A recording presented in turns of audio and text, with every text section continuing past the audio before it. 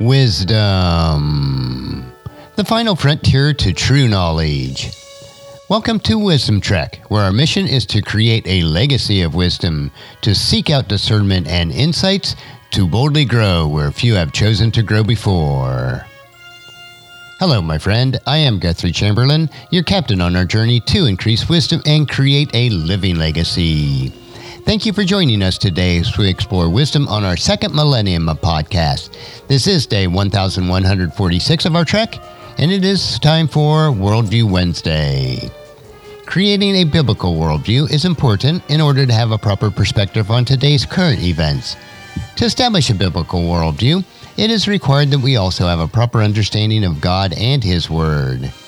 On our Worldview Wednesday episodes, we are in a series that are covering another detailed book review from one of today's most prominent Hebrew scholars, Dr. Michael S. Heiser. We are taking a deep dive and will share Dr. Heiser's insight into the question, which is also the title of his book, What Does God Want? And today's lesson is, God Became Human, Fixing More Than the Fall. And if you'd like the scripture references to most of today's detail, please read the wisdom notes that are found on wisdom-trek.com.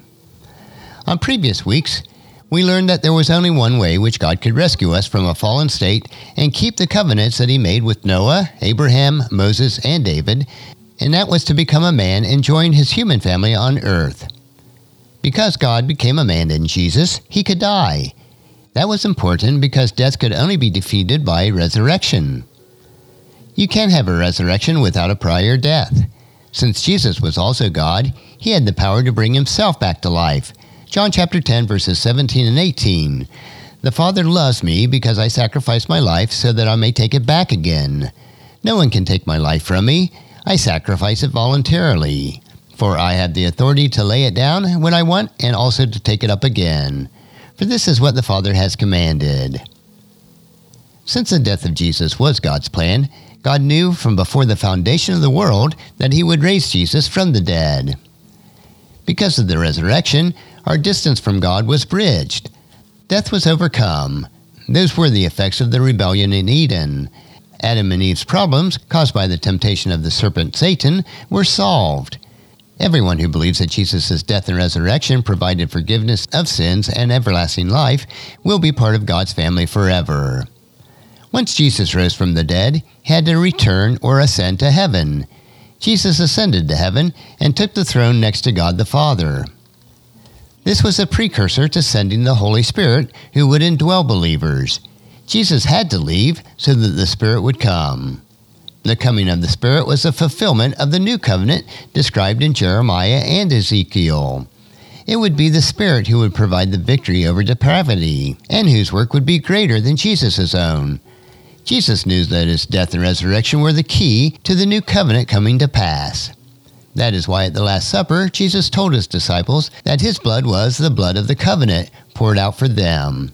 Once Jesus ascended back to heaven and the Spirit descended to earth, humanity was not helpless against depravity. The bottom line is that for God to clean up the problems with having a human family, the perpetual failures and rebellion, He had to become man and fulfill the terms of the covenants Himself. Think about the original question that Dr. Heiser proposed in his book, What Does God Want? And the answer is, God wants you. God sent His unique Son to earth as Jesus to fix the problems of death and sin, to fulfill His covenants with humanity so that He could bring you home forever. God joined the human family. There was no other way. There are a lot of reasons why the gospel has nothing to do with our behavior, that is, earning God's love and salvation. This is the biggest of them. It is insane to think that our imperfect behavior could ever be adequate. The coming death and resurrection of Christ would have never been necessary if we could earn our salvation. So the question that we need to ask, if our salvation and restoration depended on God coming to earth, dying, resurrecting, and ascending back to heaven, so that the Spirit of God could be sent to us, why did Satan and his minions push to kill Jesus? Is it the classic case of Dumb and Dumber? They did not understand God's plan. There's one more twist to the story that you really don't want to miss.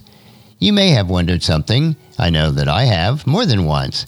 If the death and resurrection of Jesus overturned the effects of what the serpent, Satan, had done, and impeded the wickedness that permeated the world and amounted to taking away the authority of the defiant gods of the nation, why in the world would Satan and the other evil spirits ever kill Jesus? It seems like it's just blazingly stupid. But let's think about this a little deeper. The key to everything in God's plan was Jesus' death, because you have to have death in order to have a resurrection to overcome death. And Jesus could not have gone back to be with the Father if his mission was not accomplished, which means that the Spirit could not have come to deal with depravity.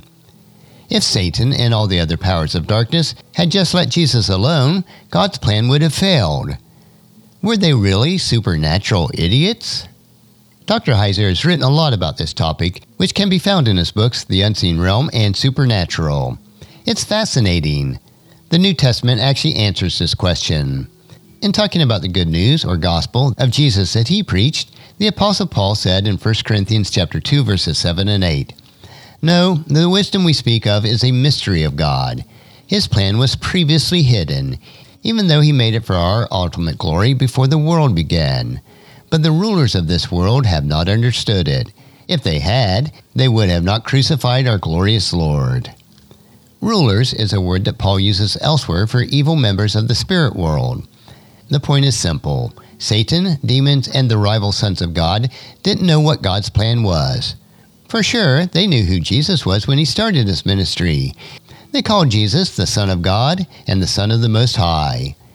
The Old Testament made it pretty clear that God still wanted the human family to rule with him, just like his original idea of Eden. Satan and his buddies could have guessed that Jesus was here to get the ball rolling, but they had no idea how.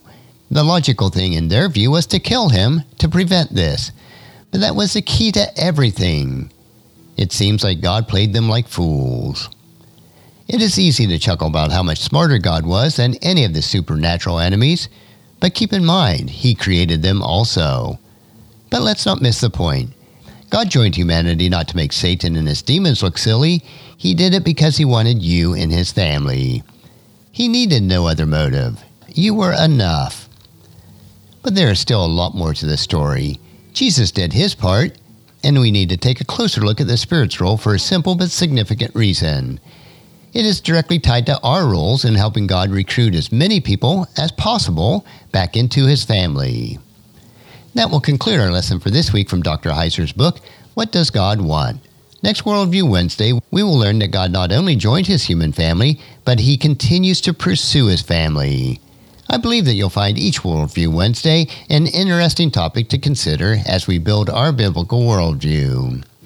Tomorrow we will continue with our 3-minute humor nugget that will provide you with a bit of cheer, which will help you to lighten up and live a rich and satisfying life.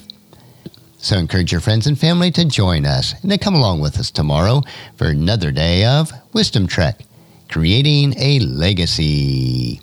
If you'd like to listen to any of the past 1,145 treks or read the Wisdom Journals, they are all available at wisdom-trek.com. And I encourage you to subscribe to Wisdom Trek on your favorite podcast player so that each day's trek will be downloaded to you automatically. And thank you so much for allowing me to be your guide, your mentor, but most importantly, I am your friend as I serve you through the Wisdom Trek podcast and journal. And as we take this trek of life together, let us always live abundantly, love unconditionally, listen intentionally, learn continuously, lend to others generously, lead with integrity, and then leave a living legacy each day. I am Guthrie Chamberlain, reminding you to keep moving forward, enjoy your journey, and then create a great day every day. See you tomorrow.